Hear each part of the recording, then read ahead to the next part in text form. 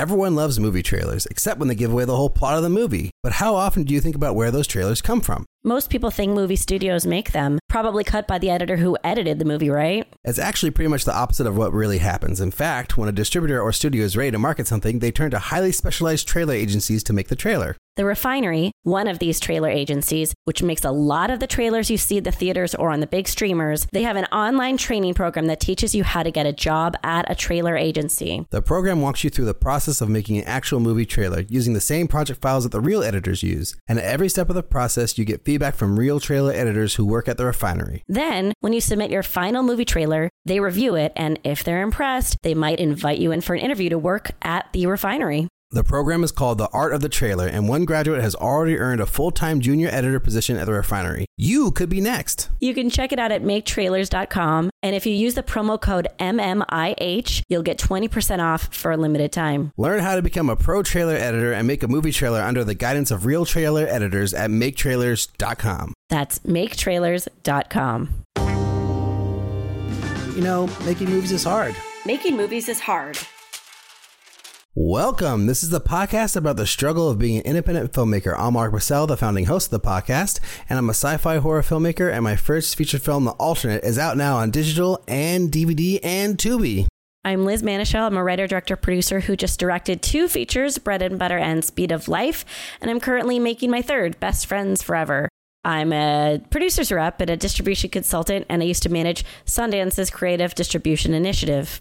This week, we welcome writer-director Dana Kippel on the show to talk about producing, writing, and directing her first feature, Reflect, which she directed without ever making a short film or any other kind of film beforehand, which is just like blows my mind. It was a wonderful conversation. After that, we play another round of You're the Expert, which was the name we've settled on because we keep on mislabeling it, but it's You're the Expert. But first, Ulrich, how are you doing?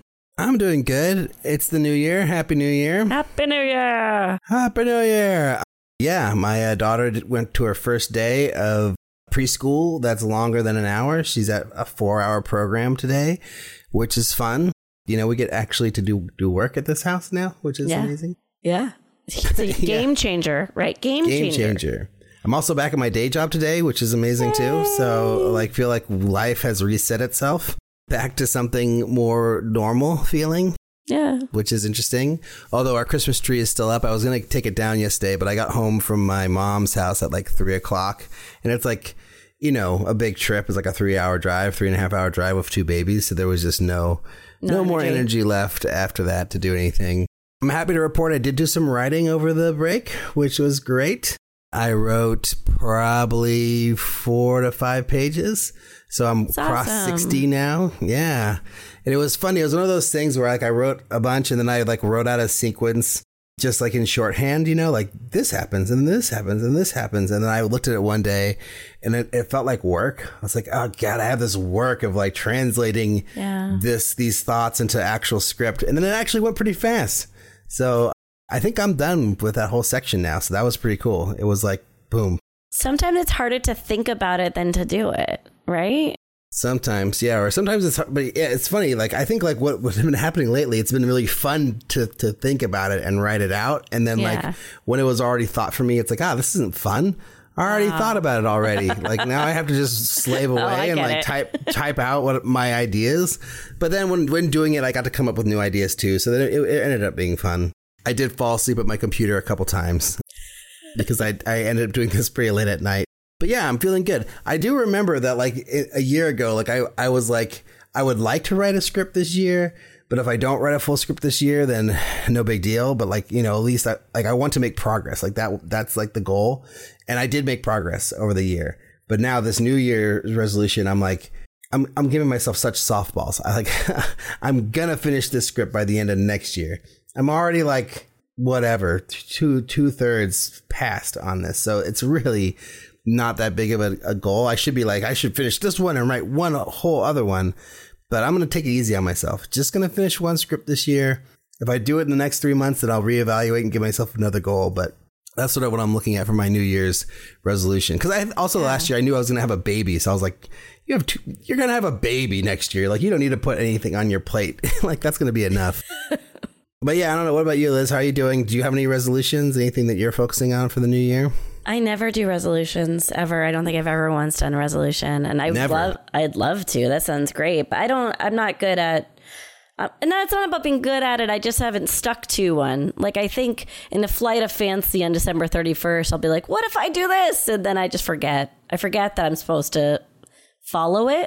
I just got back from Alabama, where I was for 2 weeks seeing the in-laws, which was wonderful. And we didn't want to come back to the real world. Alabama is like every dish involves cheese, because Sean's mom just like knows that I'm a vegetarian, and that's like the safe food are just like cheese foods. So it's just amazing. It's just like constant cheese. It was wonderful.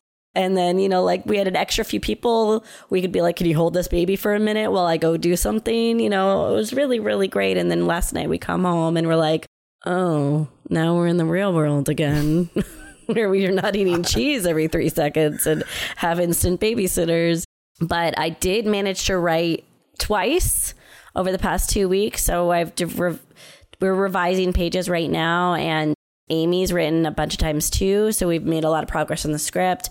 And then I'm doing this labor exchange with this guy. I'm giving him distribution consultation hours, and he's a script consultant and coverage writer. And he's going to give us notes on our script, and we're just going to exchange our services for free and barter. So we're getting the script ready to send to this guy. He used to be Tom Hanks's assistant. Ooh. And he wrote on Band of Brothers and I think From the Earth to the Moon. So, but like, I was like, I really want this movie to make people laugh and vomit at the same time. And I don't think that's his specialty. Like, I don't think that's the type of movie he writes. So we'll see what kind of feedback he has. I think the only other thing of note to bring up is that I'm watching a lot of The Voice season 24 while I nurse, and no one will talk to me about it because all of my friends do not watch The Voice season 24, and I just need someone to talk to about it. So I'm guessing that's not you, but if there's someone listening who will talk to me about various individuals who got kicked off or who haven't been kicked off, I would like to do that with them. I can tell you about all the commercials for The Voice, because when I watch football, The Voice commercials are ever present in my life. Well, don't, because I'm behind. So if you say something, it might give away something that I haven't seen yet.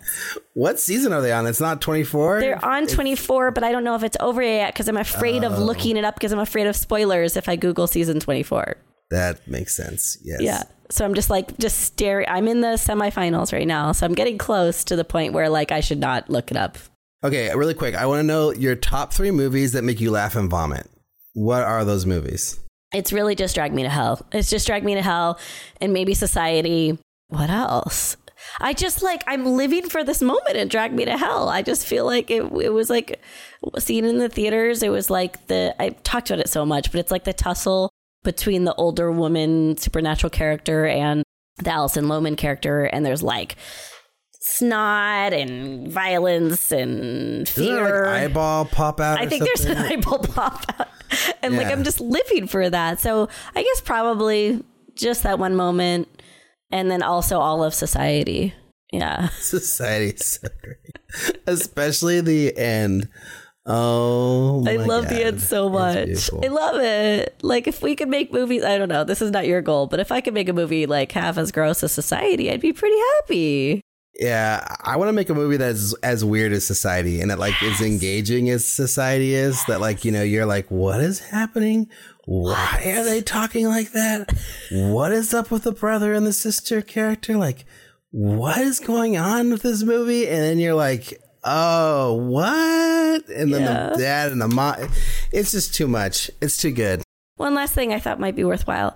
I got feedback from a production company who passed on the movie because they said there wasn't enough violence or by the book scares. And I'm just kind of movies like Society also don't have by the book scare. It's this explosion at the end, right? And I love that. They're very much by the book, especially when they have those weird visual sequences in the middle that are just wait, did you see that or did you not see that? Did that happen? well, what was going on for it? Okay. Right. You know, it's just like these things that just mess with your brain, you know, but it's very untraditional, you know? And I think it's okay. I think it's like we should stop beating ourselves up for not abiding by these templates. For sure. Yeah. Is this me? Don't add, no, but I'm just saying, please don't add traditional scares into your movie. Please don't. Thank you. I need to hear that because I was like, well, shit. Like, what do I have to do now? I have to like throw in some like jump scare where a skeleton falls out of a closet or something like that. I mean, more violence, fine. But traditional scares, that's like the worst. I mean, like if someone gave me that note, that makes me want to vomit. The violence is fine. I mean, it's like, okay, cool. Like, sure, you want this to be violent? Fuck, let's cut some arms off. Like, no big deal, you know? But like, I mean, just traditional scares for traditional scares' sake is just like, boring. Boring. But what's not boring is Patreon. Because it actually funds this show and it keeps us going. It is a service that allows lovely individuals who want to support the arts and artists to give their support in a monetary way on patreon.com/MMIH podcast. $1.99 a month, which is so little. I mean, it's a lot for some people. I don't want to demean like struggling people in the world, but if in the vast sense of like your subscriptions, like Netflix and Hulu, I would say it's very little. Can get you access to the entire back catalog of all the episodes that are not available on iTunes, which is a lot. So check us out, support the show. We really, really appreciate it.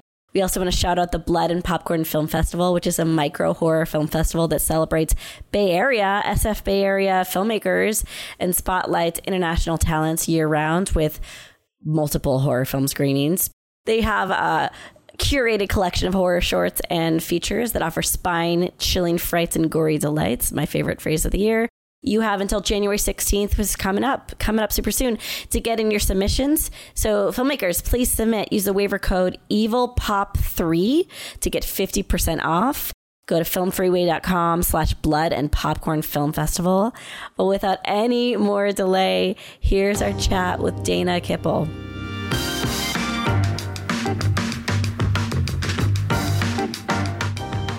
Dana, the first question, the hardest question. Can you give us the elevator pitch for Reflect? Oh my God. Well, I didn't have to do an elevator pitch to anyone, but let me try. It's 5 women that go on a road trip to Sedona to go on a spiritual obstacle course, and their traumas resurge and they start to be followed by mysterious hooded entities. And we don't know what happens next. Ooh. Wow. How many days did you shoot? I shot for, I think, a total of 21 days with 2 pickup days. Gosh, questions about that. Yeah. What can you say about the budget of the film? The budget of the film was around, I think I'm okay saying it, to be honest, around 100,000. And then, so how did this idea come about? Like, where did you come up with the concept? Like, why make this movie? All that stuff. Mm-hmm. I think it was out of necessity, to be honest. So I had written another film called Anana First, which is like a $2 million budget. And I was new to LA, new to the industry. I don't know anyone. I was acting for a few years and I was told there's no way anyone is going to make your movie for $2 million. Make a smaller movie first and get some credit directing. So I was like, fine. And then I wrote this like very manically in like 2 weeks in August of 2019. And I was a little bit depressed because I was acting and filming night shoots on another film and I hadn't seen the sunlight. And I was like, I feel disconnected from everything right now. So then I wrote it. We raised the money by October and we filmed it in December 2019. So that was the inspiration to make my next movie. But it became much more than that, obviously. Well, you just knocked out the next question with that answer. That's amazing. Like, how long did you spend? So it sounds like from August 2019 till now. Yeah. Yes. If you could change one thing about the film, like in any way, process or content, what would it be? Yeah. So I wouldn't be psychotic and have like 17 characters for a low budget film. I also would have thought more about location changes and making it more contained, because looking back, I would have loved it be better quality, a more tight story, maybe. You know, I think everyone is hard on their first film, but I'm so hard on everything I see wrong with it. And I'm trying to love it more and see what's right with it. But yeah, those 2 things are really important, I think, for a lower budget film that I missed. So I'm just looking at your IMDb. I have a lot of questions. Yeah. So this looks like it's your first, not only your first feature, but like the first thing that you ever been credited directing. Like, had you done shorts before, or did you just dive right into your first thing being a feature?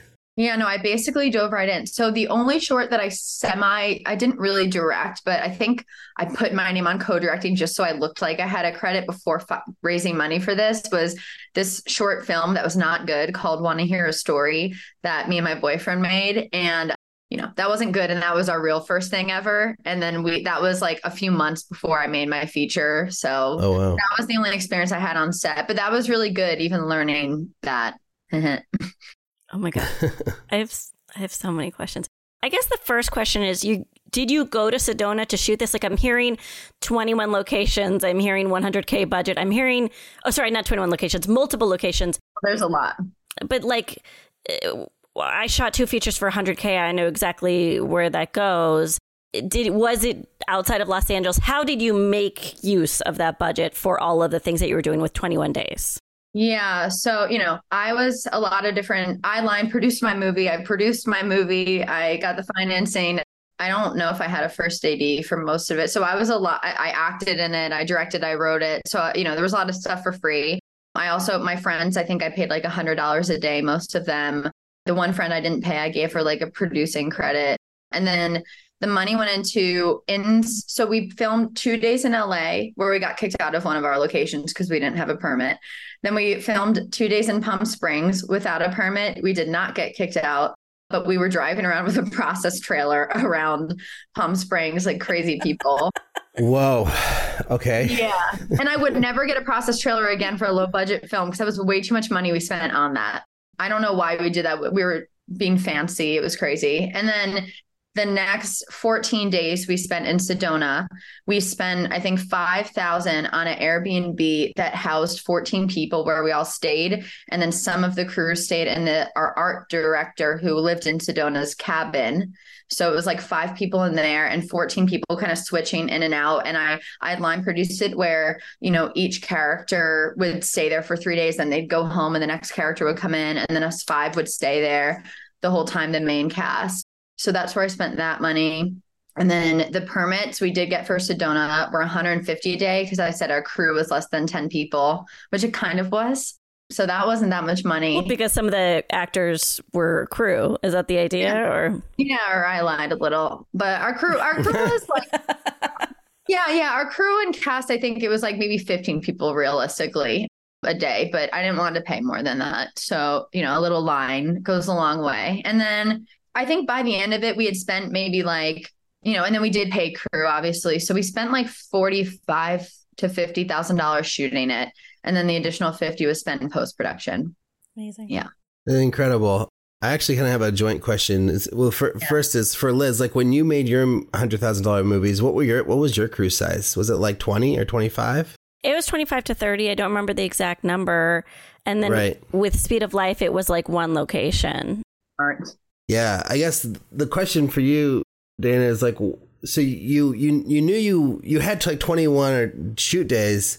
Like, did you kind of design the way that you were spending your money around giving you as many shoot days as possible? Or like, did you think like, oh, this is the crew size I want? Like, I don't want to go bigger than like, 12 or so crew members or something. Or like how did you orchestrate like having $100,000 budget and getting that many days? Was it like on purpose or was it like an accident? It was like a puzzle that all fit. So I think I'm really good at puzzles and line producing. I think I'm really good at math and all those things. So but it all fit. It wasn't just math. So I think I just knew like, okay, I have this many people. This is what I'm going to pay them. This is what it comes out to times whatever days. And I guess so it was 14, 2 plus 2. And then we had the 2 additional days, and the 2 additional days for pickups. I only brought like 4 people back. So it wasn't as expensive to Sedona. And that was like my shooting for my acting, like my coverage on my really emotional scenes. But yeah, between that and the location and the days, everything just exactly worked. So it's almost like I gave myself parameters. I knew how much I had to spend. I found the people, and yeah, it just all worked out once I knew the box I was plane, and it worked out like to the T of how much it should be, which I was like, this is crazy. I think the reason Ulrich asked that question, which hasn't been said yet, is that my film was a 12-day shoot at the same budget. But okay, let me tell you what I paid. Yes, that's a good context. Okay. Exactly. Let me maybe say what I paid the crew, because I got a lot of favors. Oh, you know what? You know why mine was so cheap? I did not give this guy credit. So Michael Delano, he's an executive producer on the film. We had met for coffee a couple weeks before, or a couple of months before my film. And he has a production company for commercials. And he goes, I would love to help. I can give you all the camera equipment for free. He brought in some lenses. The sound guy brought in some lenses. The sound guy was the highest paid guy on set. I think we paid him maybe $450 a day. And then I paid for his travel. I think the DP, I maybe paid $300 or $250 a day. Everyone else made like $150 a day. We had one grip, one gaffer. We had a focus puller. And then we had an art director who also tripled as the scripty and a PA. And then Mike was, wow. Yeah, Mike's producer from his commercial stuff. She came on as a producer just to like help the daily stuff since I was directing. Then we had my boyfriend who was acting in it, but also he was like a free producer, free PA. So that's kind of how that all broke down. But it really, when it was only like the $5,000 for housing, and our locations were literally free because it was only the permit, and then all of it was outside. The whole film almost is outside. Oh. Yeah, and it's in the different national parks. And I'm so crazy. We sometimes move twice a day. And I think the reason we were able to get so much shot is because we didn't have to light almost anything, because it was all sunlight, but it was pretty cloudy. So we got lucky with light. Amazing. I don't know how we did this. So I guess just another addition to the other question is like, how did you decide, like, you know, when you're doing such a small crew, how did you decide what crew you were going to hire and bring on? Like, how did you like, we don't need the big lighting team because it's all outside. So we're only going to get a gaffer and a grip or something. Like, how did you plan that? Yeah. And it's crazy that I've never done this before. I'm trying to remember. I research like a lot, and I'm pretty good at researching. So I think I researched like what people on the team do on the crew. And it was more intuition again. Like I knew, okay, a grip and a gaffer, we don't need more than one each, because we could always use a PA. You know, my boyfriend is a good listener. If the cinematographer tells him what to do, he'll put it wherever. And, you know, as far as like, yeah, I mean, that's really it. So you just basically we're like, this is the bare minimum I need to make this movie. We're going to go as small as possible. You had a really great partner who like was able to help you from the commercial side, who kind of like was like, oh yeah, this person could do this and that, and this person could do that, and like you sort of like made it like a family production type thing where everyone's sort of like wearing multiple hats and just kicking butt. That's what it sounds like.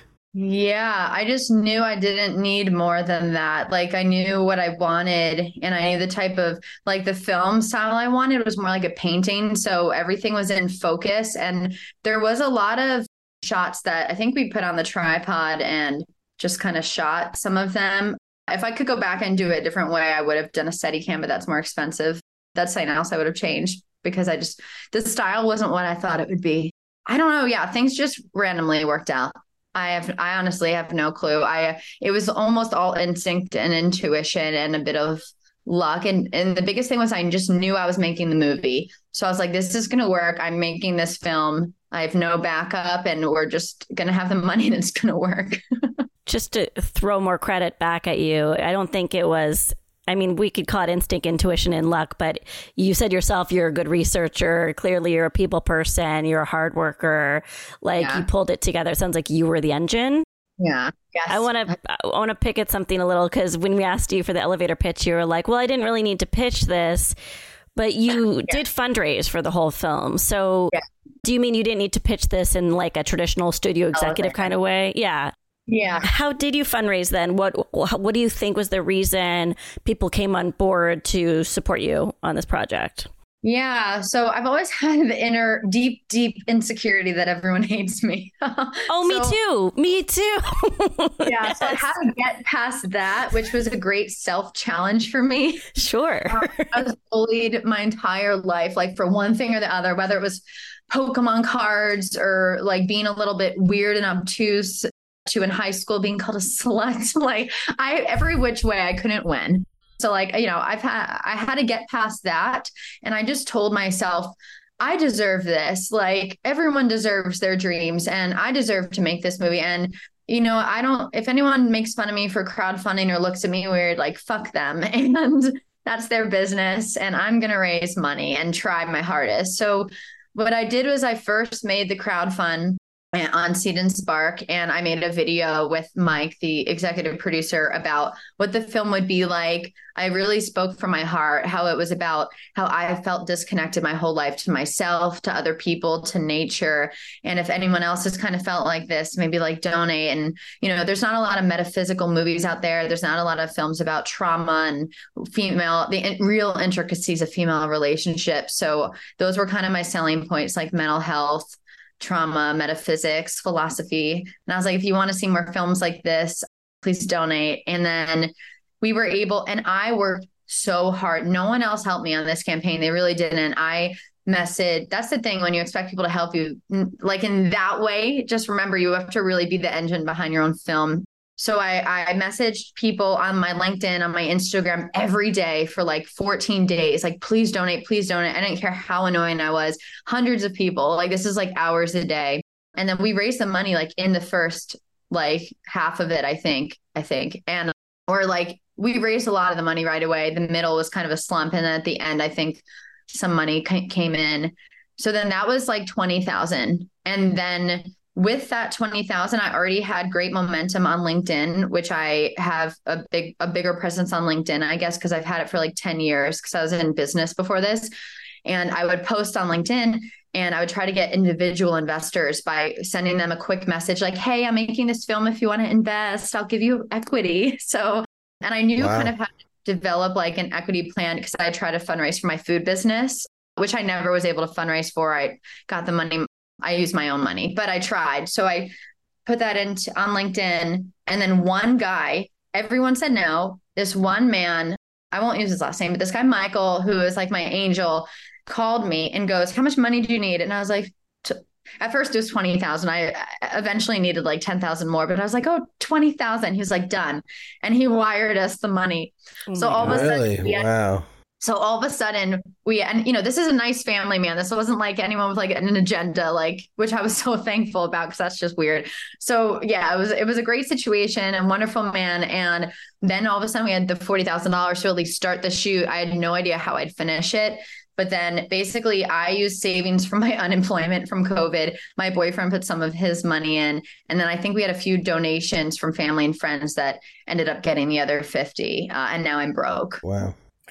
That's incredible. Congratulations to you for finding a way to seek investment through social media, even LinkedIn and raising money, because that's really hard to do, and then also running a Liz and I have both done multiple crowdfunding campaigns and they're also extremely hard to do. So good on you for figuring that. And like, this is your first movie. It's kind of amazing.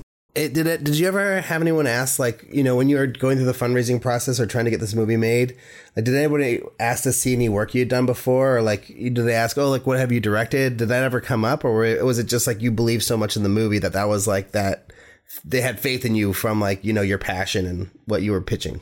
Yeah, thank God. At least as far as like crowdfunding and the investor goes, that was never a question. But when I would go out in Hollywood and tell people that I was making a film, I got extreme pushback and hate. Like this lawyer that worked at UTA told me, you should take that money you're raising and go to film school. He was like, I don't know what you're doing. Boo. Yeah, he was an asshole. And then a lot of other people too. This woman goes, this is a really hard time for us. And this is a woman who had only made a short film. She heard I was making a feature. She was like, you should make a short. She was like, you're really going to fail making a feature. She was like, it's so hard for women. Like, good luck, sweetie. And was talking down to me. And like, I had a lot of hate. And that sucked because I already had so much self-doubt in me as a person, but I always believed in my story, which I think is the only thing that kept me going. I don't know what, I was delusional, and I'm doing it now because I'm trying to get financing for my next film. It's the same thing. Like I think it's like pregnancy almost, which I haven't been through, but it's really hard during, and then you give birth and then you want to do it all over again. So yeah, I'm dealing with the same kind of self-doubt though, at a bigger scale, which is so annoying. Oh my God, I have so many questions. Yeah.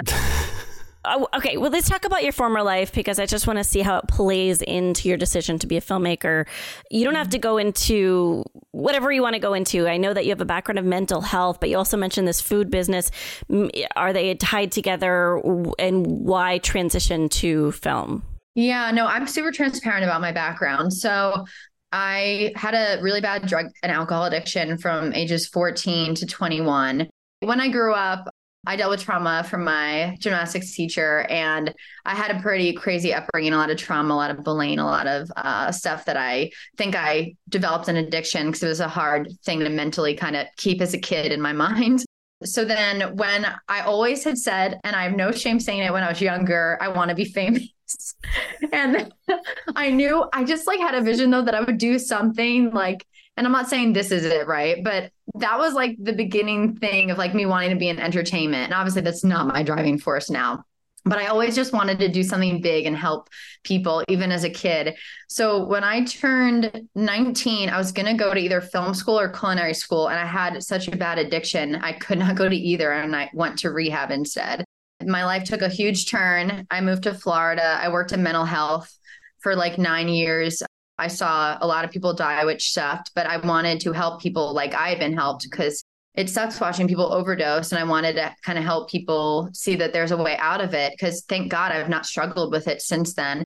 But I always was missing the creativeness that I kind of wanted as a kid and, you know, that like big dream thing. So then it was always in the back of my mind that I wanted to do something in entertainment still. So then when I was 27, I opened a food business just as like a little creative outlet at the time. Because in Florida, entertainment doesn't really exist. At least it didn't for me. And then the food business did really well. In like 2 months, we made like $50,000. We got some interest from the guy who used to own Uber Eats out here. He had a place called Cloud Kitchens. And he said we could come out here and open a second location. And I was like, oh, Los Angeles, this is my chance. So I moved the business out here, ended up selling those businesses.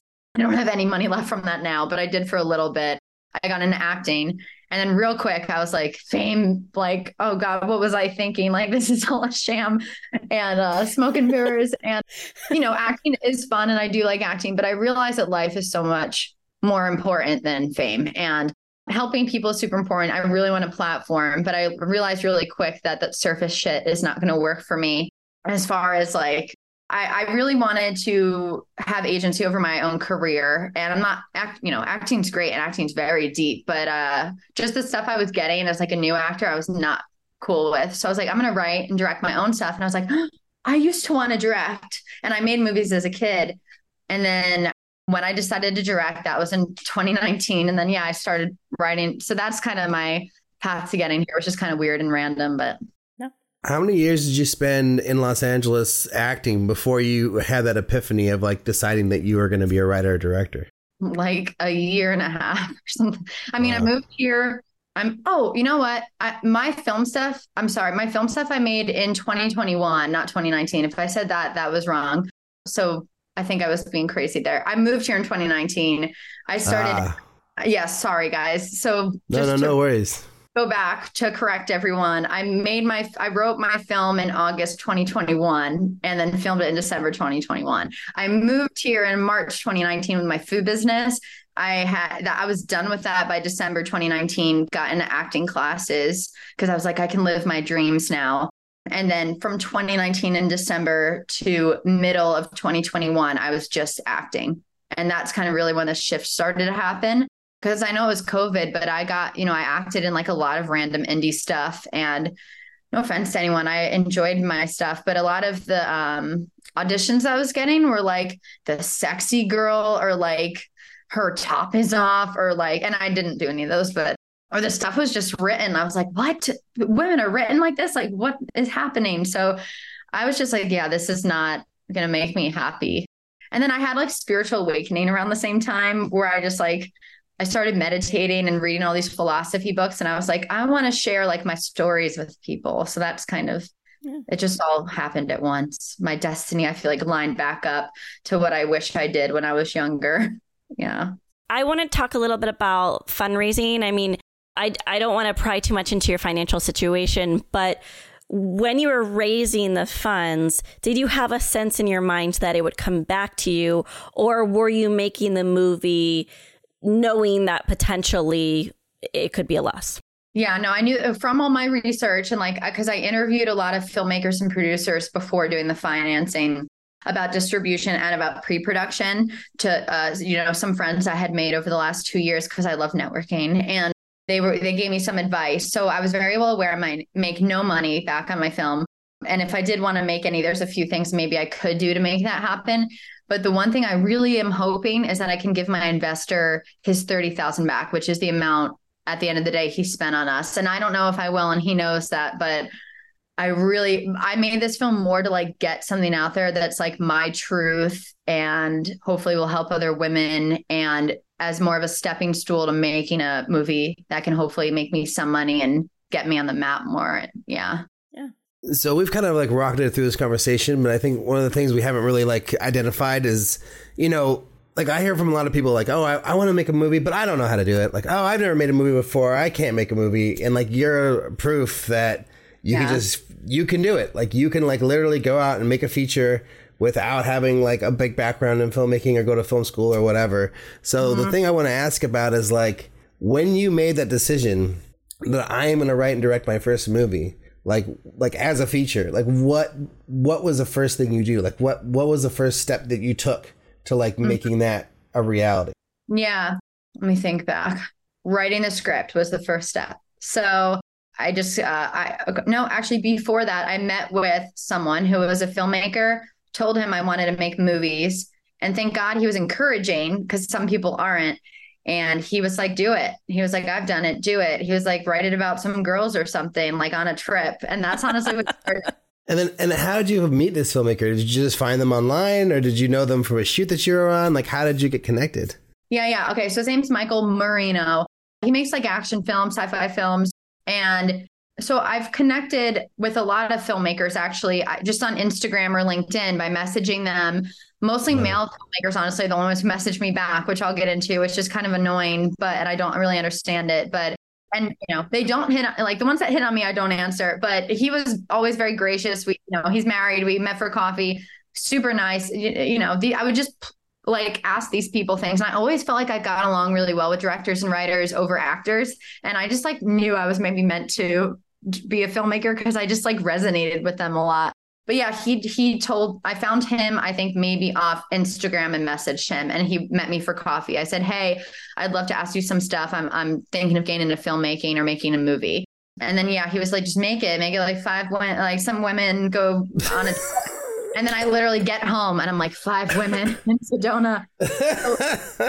But then obviously I put all of myself into it, but he really did start it with that. Like, it's crazy how I kind of just ran with that, which is funny now thinking about it.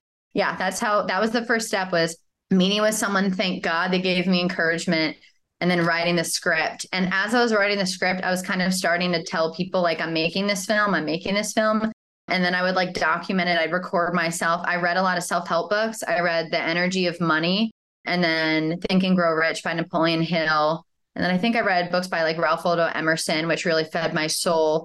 And then I read The Heroine's Journey, which was a book on feminine story structure. I never have read The Hero's Journey, no offense to it, but I wanted to make a different story structure. So it's like a different way of how men and women can deal with life, and about the descent to hell rather than like the ascent. And it's really cool if you look it up. It has like a whole thing, but I followed that structure for my screenplay. And I think I read Story, which was a pretty good screenplay book, just so I kind of knew what I was doing. But yeah, sorry, I'm speaking too much. But yeah, that's kind of the first steps I took. You're not, but this is a request to get into it. You said you could get into it about the responses from women on Instagram and LinkedIn. If you feel comfortable, I want to hear. Yeah. So I've messaged so many female producers and directors, and I don't know if like they're just waiting to see if I stick it out. I don't know like their mindset compared to men, but I think maybe I don't even know if I've gotten an answer. I'm trying to think, because like I've messaged pretty big male directors who have answered me and met with me, and like they weren't creepy. Like, and as I said, there are ones like that, and you filter them out. But the women have not I'm trying to think if anyone's ever met with me. I don't know if they judge me for whatever reason or I think it's really a lot of it is judgment and women. And this one I made my film about, like, women don't like other women. They're like threatened by them. Like there's not enough room for them in Hollywood. And like, we're not going to get anywhere that way. We have to like lift each other up and not judge someone based on how they look or how they act. Like you need to get to know someone. I feel like, I think that there's a lot of, jealousy and worry. And maybe, I don't know who put us in this framework or we put ourselves there, but men, I'm sure, are to blame for some things, but we also have to take control and support each other and meet with each other. And I do try to do that, but I even have seen the bias in my own head, which is why I'm aware of it. Yeah, I've just had such struggle. They just don't message me back. It's like crickets. So I've had, even when I asked for mentor advice the other day and people were putting women in the chat, and I saw like 2 women in there who were pretty bigger producers, and like they were a little bit responsive, but then like I think it fell off. Like they just weren't interested in me. So I don't know if it's just because I'm not big enough or what, but can I posit an alternate theory to? Yeah. I don't know if it is the same for other women, but I think that a lot of women overschedule themselves so much that they can't look outside themselves. Like it's just an abundance in front of them, and it makes them, and that's our fault. We need to create a community. I agree with you, but I wonder if there's another side of it. You could be completely right, because once again, I will admit, like, I could be projecting my own insecurities onto these, and I'm completely open to say that. Like, I mean, okay, obviously there are women who've like literally given me looks and been mean to me. Like that is just messed up. But the ones who maybe have not always answered, 100% that's a possibility. And I do the same thing. I am very busy. I do try to answer. What I do though is, I think because I'm trying to overcompensate, and this is my issue, I'll say like, oh my God, yes, I want to help you. And I'll give them all this advice. And then I'll be like, I want to produce this. And then all of a sudden I'm like, oh God, I can't do this. Like I have to do my film. And right. I've had to step back on a couple things. So that's my problem, which is probably just as bad. No, it's just as interesting. All of it's just interesting. Yeah, no, but I also have an insecurity going to women, which is why I'm looking for a female mentor, because I really have struggled with judgment and feeling like women have hated me, and it's happened my whole life, and I don't know why, and I don't know if maybe it's my own mommy issues or what it is, but it's been a struggle. Yeah. It also could be just insecurity too. Like people, like they get a message from upcoming young filmmaker and for asking for advice, and they're like, "Who am I to give advice? I can't give any good advice." So then they don't respond. So it's likely has nothing to do with you. It's probably more about them. But who knows? Yeah. You guys are being my therapists right now. That's kind of the point of the show, I've learned. I mean, I know you didn't sign up for this knowing that we would try to be that way, but it does for at least Ulrich and I. Are you guys intervening on me? I don't even know. Oh, now I know what you're saying. I'm like, what is intervening? No, but besides that though, because that was pretty all negative things of me saying, like, I've also met, because I was just spotlighting that, I've also met wonderful women randomly in the industry, and not by reaching out. It's been more organically. Like one of my mentors, her name is Catherine Mosley. She has been an angel in my life. Like she probably doesn't even know this, but almost like a second mother. Like I can ask her advice and, tell her who I'm talking to. And she's really helped me, and she's never, given me that problem. So of course there's women in Hollywood, and not everyone's like that. Like there's amazing women. And it's probably my own, because I'm really into this like holographic universe theory, but it's probably my own projection and my own like framework to teach me how to love myself, and that not all women are like this. And I have to go through this to like figure it out. So I think it's all set up for me to like have my deepest learning about these issues. So I think that's super interesting. From my perspective, for years, I've been also putting out the call saying, oh my God, I want to mentor. I have been so out loud about wanting to mentor. And what I've discovered is that every now and then I'll put the call out and someone will say, hey, I have 30 minutes right now. Give me a call. And then someone else will say, hey, you want to go for a walk? But to find a consistent voice is very, very difficult. And which is, I think, what most of us want. We want like a figurehead. But I do think there are little mini mentorships that we can get along the way that do give us a boost sometimes. And that's unfortunately or fortunately what I've been able to find. Yeah. Yeah. I think I found that too. I really think it's my mommy issues. I really think I just want like love and friendship in Los Angeles. And like, I haven't found a lot of it. And like, I haven't found a lot of consistency. And like, I just want like that group or those couple people that like stick with me through my whole career. Like, I don't want to keep like shedding people and meeting new people. Like, I want that consistency. I've wanted that my whole life. So like, we won't get into it, but that's probably why. I get it though. Yeah. So going back to like you building your team for your first feature, because I can't get enough of this whole concept, because people talk about it all the time, like, how do you do this? How do you do that? And like you're with no experience. So how did you find your cinematographer? Like what was that? How did you make the decision? How did you find that person? And like, what were you looking for in a cinematographer for your feature? Yeah, I will give advice up front about this where I've made mistakes. So my number one advice to filmmakers who are making a film, but also like I did with what I could with what knowledge I had back then, so I don't like rag on myself too much, is like I met with someone once and I was like, oh, I'm using them with a lot of the positions, and everyone did an amazing job on that. But I think for the future, and I'll tell you why, what happened with my first DP, I think it's very important to really question them and make sure they've read the script fully and get your vision and like get a better read on them. Like, don't just make the decision after one meeting. Because I did have my first DP I signed on. I think it was just out of necessity. I met him because I was like an extra on something, and he met me on there and said he'd do it for cheap. And we met, and then, we get to set, and he's been working 2 days. He kept switching the lenses without telling me, and I had a very specific look. So I found, because I was acting in it, so I couldn't see behind the camera, which was also a little bit of a mistake, I feel like, for me as a director. And then, so yeah, he would switch the lenses. He also said to, I won't name who, but he said to someone who ended up telling me, she doesn't know what she's doing. This could look so much better if I was like making it, or something along the lines of that. Oh, God. So when I heard that, I fired him right away. And then the grip, or someone, I think he was a grip, or I think he was a PA. The PA I had been like, actually, I've DP'd stuff before. And I saw his work and I was like, oh my God, can you please DP this? Like, this is like, this was a conversation like right before I fired him to like see who I could get. And he was like, sure, I'll DP. And then he DP'd the rest of it and like read the Wow. As a PA, he had actually read the script, which doesn't happen a lot. So yeah, I got really lucky, but that's kind of how that situation happened. And then as far as the other staff, it's also, I just put it out there through friends, and I had filmed a movie in Arizona. So I used that network as an actress to see who the crew was and who I can meet, who could go from Phoenix to Sedona and stay there. So that's how I found like the grip, the gaffer, the AC. Yeah. Can I ask a quick follow-up question on this? Yeah. So like, and then clearly the PA turned out to be great because you're working with him again on your next feature project, which is amazing. I'm not. But... Oh no. Okay.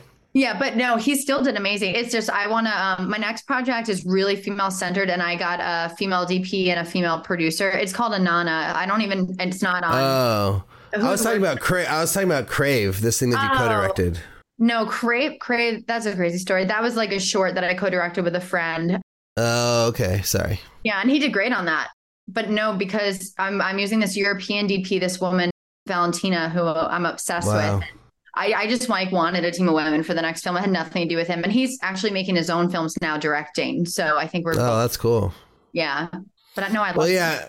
I guess that was just a side. But the question I was going to ask was, like, when you met with your first DP who you fired, like, were there any flags that you remember from your initial meetings that could have, like, helped you avoid bringing them on set? Or was it, like, they were super awesome, super great, like, easy to work with, and then when they got on set, then it was, like, all the crap started? No, once again, and this is why I think therapy is so important and working on yourself in this industry. I think my insecurities of not confronting people, because I've always wanted people to like me. I've never really worried about if I've liked them. So when I met him, I wanted him to like me, and I wanted him to do the project. And he was being kind of vague, but he just was like yesing me to death. And I knew in my intuition, if I asked him about the script, it might be awkward because I felt like he maybe didn't know everything. But whatever reason, I just felt so awkward, and I already had signed him on. And I just kind of like couldn't deal with it. It's that now I'm obviously different. I'm working on things clearly still in therapy, but that part I'm pretty good at now. But at the time, it's almost just like I was nervous of even the answer of if he hadn't read it, what would I do and how would I confront that in person? There were definitely kudos for you. But like, kudos for you for like making the move on set and like firing him, because a lot of people would just live with it and just have that movie be shot by this person and like dealing with like whatever they're doing. And it was really good on you to like go ahead and make that change and find somebody who could like work with you in a positive way. So amazing.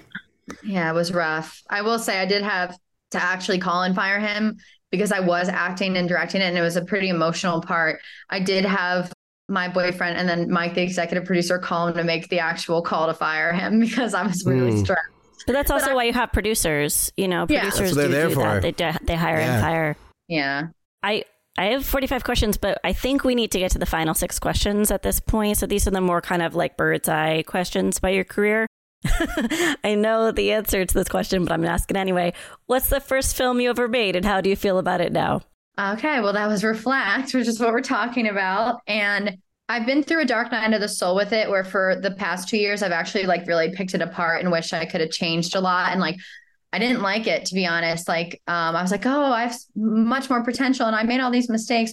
But recently, and I think this has coincided and reflected from how I've been working on myself, I've learned to love myself and kind of start that process. And that's normal for people who go through a lot, I guess, and that I'm not a victim and I have control over my life and all those things. And now I can look back at the film and really love it for what it is and understand that it was almost like a love letter to myself and like really appreciate it and really appreciate the people on it. And it's something now I can say I do love from like that perspective, but there's definitely still things I'd change. Just briefly before we get to the next question, because I very often, I learned that I'm a perfectionist. I didn't know that I was that.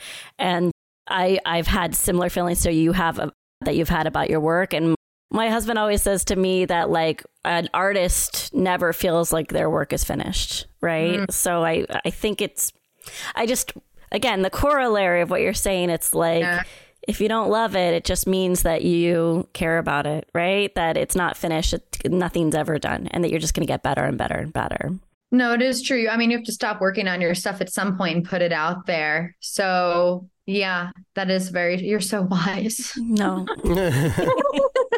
Yeah, I mean, definitely share those same feelings about my first feature. Like, there's things I would do differently, but like, at the same time, super proud of it also. But I feel like I'm probably going to feel that way about everything I make. There'll always be things that I might have changed, Sure. But anyways, to the next question. What's the best filmmaking advice you've ever received? Oh my gosh. I wish I could go through my notes right now because I have a lot of filmmaking advice in my notes. Keep going. Nice. That's really the best advice. Because, if you're a filmmaker and an artist like me, at least, you're going to have incessant thoughts daily about, not maybe daily, but how you should quit, how you're not good enough, how no one likes you, how you don't know what you're doing. All those thoughts are there. And I think I don't know if they'll ever leave, but you realize almost that like they could be empty thought forms and it's you're giving them energy. And instead, if you can, same with the women thing, like if I can shift my focus maybe just to my work and not even pay attention to my feelings on that will all come. So like to keep going and really put the focus into what you want instead of putting the focus into what everyone else is doing and how they feel about you and your worries and doubts. Like that literally is a choice. And I've figured that out very recently. It doesn't feel like a choice, but once you train your mind like it's a choice where you put your focus. So yeah. I love that. What's what's the worst filmmaking advice you've ever heard or received? Well, besides that lawyer telling me to take the money for a film and go to film school, the worst advice I got would probably be any advice that I've taken from anyone who hadn't made a feature. Like, no offense, but like, if someone hasn't made a feature and you're making a feature, don't take advice from them. Like, honestly, don't. And nothing wrong with that. Like, there's plenty of people who are amazing people who haven't made a feature yet, but I wouldn't take advice from someone who hasn't done the thing I'm trying to do. Yeah, that's a good one. Yeah. Do you have a goal as a filmmaker? Yes. I like to dream big. So I love Britt Marling, M. Night Shyamalan, and Chris Nolan and Terry Gilliam. His movies are really crazy. So I think that I would love to be a mix of all of those and be like just someone who makes like amazing, big metaphysical adventure fantasy, sci-fi movies. So my goal is to do that and also to help people with my films and kind of like raise the consciousness of the world. And if I could help women and men connect with themselves more and love themselves more, like I've done my job. All right. Just a small goal for yourself. All right. If you could go back in time, what's the one piece of advice you would give yourself? That not everyone hates you, and to be kinder to yourself, and you're pretty cool most of the time. Yeah. Nice. Last question. Is making movies hard? Yes, but okay. So making movies, yes, is hard mentally and physically, but also the limits you set for yourself are all in your mind. So if you, without a doubt, say, I'm going to make this film, you will make the film. And that is like a fact. It is all those doubts that creep into that. That's what stops you from doing anything. So you're your own worst enemy. But yeah, making movies is hard, but we do hard things and that's okay. Beautiful. Can you tell us how people can support you and your film? You can support my film by going to reflectmovie.com and you can watch the trailer, or you can watch it on Apple TV, Amazon Prime, Google Play, or Vudu starting January 9th, 2024, followed by other streaming services in the future. And then you can, if you're a financer listening to this, you can support my next film, Anana, the sci-fi film, by messaging me and investing in a good cause. Yes, absolutely. You got to do it. Do it right now. Give her money. Yes, please. I'm trying to make a really good film about women's mental health and grief and loss. The poster art you have for that is awesome, by the way. So yes. Good job. So Gus Kondo made my poster. I went to South by Southwest 2 years ago to network, and I saw a lot of posters there, and I found out that he made them, and he's from Brazil. I don't know, at the time he charged us like $800, but it was such a well-made poster, and he gave us different iterations and a whole pitch deck on it. And it was well worth all the money. He's a genius. He is so good at making posters, and I love him. 800 is a great deal for Kiara. Yeah. It's a really good deal. Yeah. And it's beautiful. So thank you. Nice find. Good job, Gus. Do you love Making Movies is Hard and you want to listen to more episodes? Jump over to our Patreon page at patreon.com/MMIH and you can listen to the entire back catalog of episodes for just $1.99 a month. That's an additional 300 episodes that aren't on iTunes that you can listen to whenever you please. But without any more blibber blabber. Back to the show. Ulrich, what do you remember about our talk with Dana? I remember that she's really impressive. And that it was surprising to me that this was her first ever anything. Like she had never, directed a short film or co-directed or produced any, this was like her first project. Was this her feature?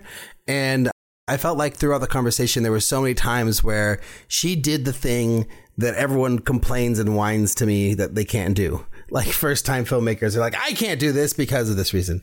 I can't do, how do you do this? Like they always want to know, how can you make your first feature? How can you raise money? How can you whatever? And like Dana with no experience went out and figured it out and did it. So she's like living proof that you can do it and that you don't need to have anything special. You don't need to have all the connections in the world. You don't need to have a background in filmmaking. You don't need to have a bunch of short films under your belt. Like you can just go out and make a feature. So that's what I remember from the conversation, and I really enjoyed it. And I hope people get a lot out of it and get some strong inspiration to go out and make their movies from this conversation. I loved this. I love this chat. And I'm worried that I'm saying Dana's last name wrong. So Dana, if you're listening, I apologize. But I just thought she had no censor in the best way. Is that accurate? Mm-hmm. It's like, she knew that being transparent about her process would help others. And so she just kind of said everything that needed to be said when we asked questions of her, which is like so ideal for us. And I think so ideal for an interview or a podcasting situation. And I also just loved how personal and vulnerable she was with us about her own goals and her own interpersonal challenges. I just adored it. I adored this conversation. So thank you, Dana, for being the conversation. Yeah, it was lovely.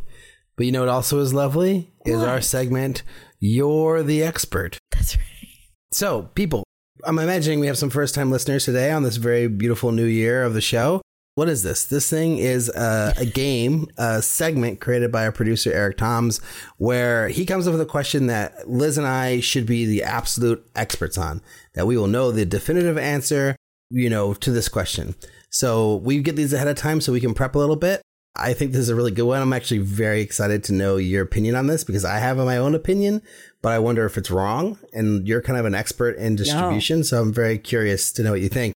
The question is, I've just made a no-budget indie film. How important is it for me to make an LLC? Yeah. Now. Yeah, what?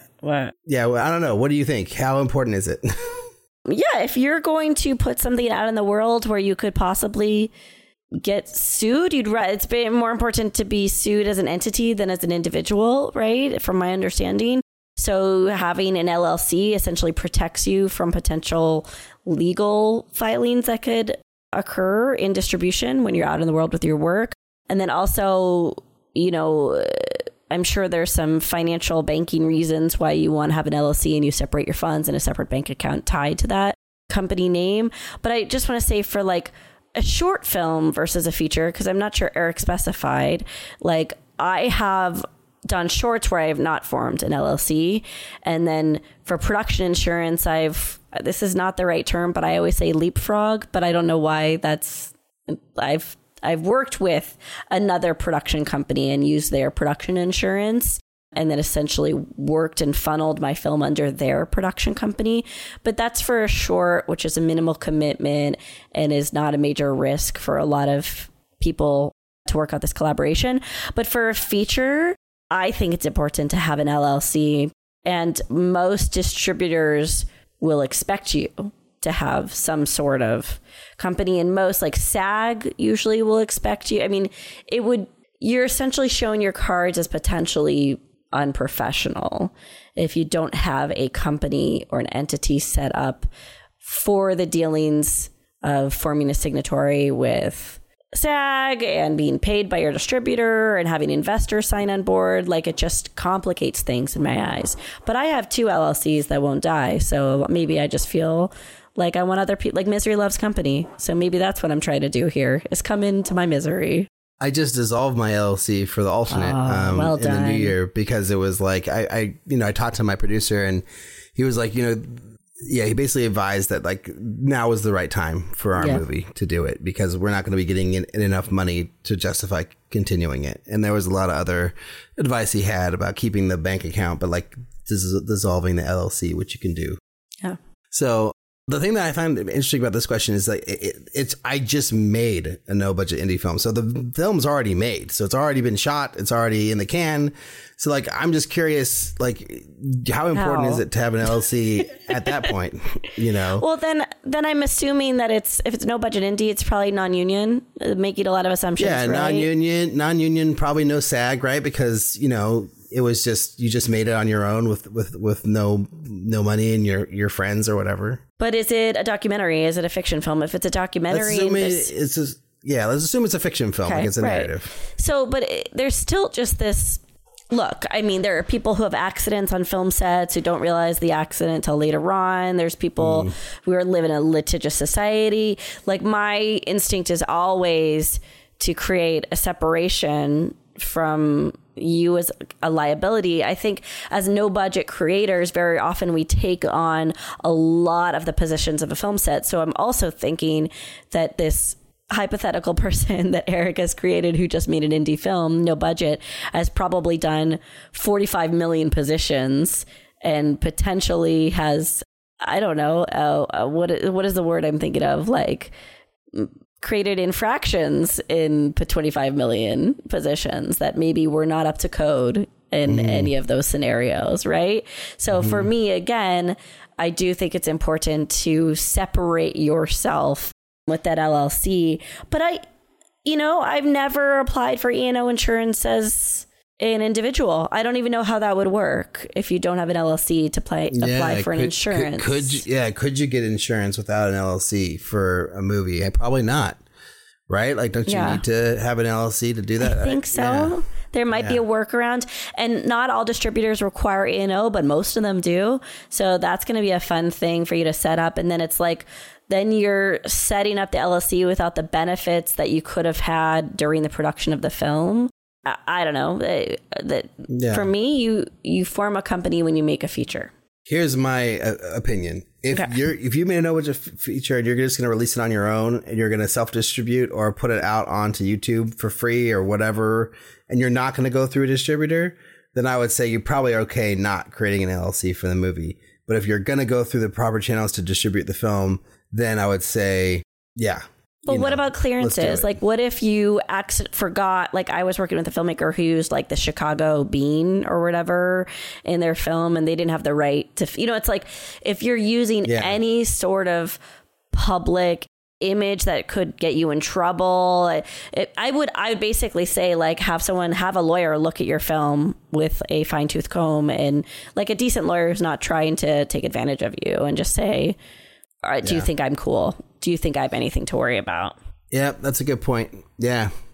I mean, I did an LLC for my feature, and I think I probably would always do one, but basically because I have to in order to make it the way I want to make it, Right. But yeah, I don't know. Good question, Eric. It's a good question. Yeah. And I like the answer of just do it anyways. It's a good idea. But what also is a good idea, if you disagree, if you've had other successes where you've made a movie, you made a feature, you didn't have an LLC and it hasn't hurt you in any way, we'd love to hear it. So you can send us those. Does anyone ever write us? Because I don't check the inbox like you do. Does anyone ever say I disagree? We have not gotten any emails in a long time about things like this. We usually get emails saying either I want to be on the show.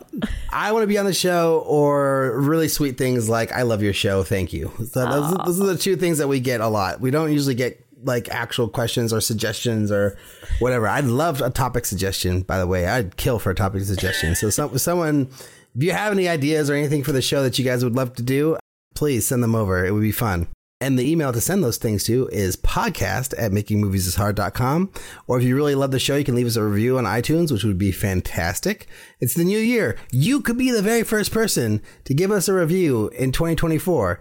It could be you. So don't wait if you're thinking about giving us a review, because you might not have the chance to be the first if you wait. You can also check out the International Screenwriters Association, the ISA. They're an organization designed to connect writers with filmmakers through a number of programs they offer, including publishing your logline to a network of industry professionals, consultation courses, and contests. So head over to www.networkisa.org to sign up for free today. And also make sure to check us out on Facebook, Instagram, and Twitter at MMIH Podcast, and YouTube at Making Movies is Hard Podcast. I forgot to say that earlier. But big thanks to Dana Kippel for coming on the show. Thanks to our editor, Jeff Freimund, for doing the editing. Thanks to Robert Jones for handling all of our social media. And thanks to our producer, Eric Toms, for simply being awesome. Thanks to you all for listening, and we'll talk to you all next week.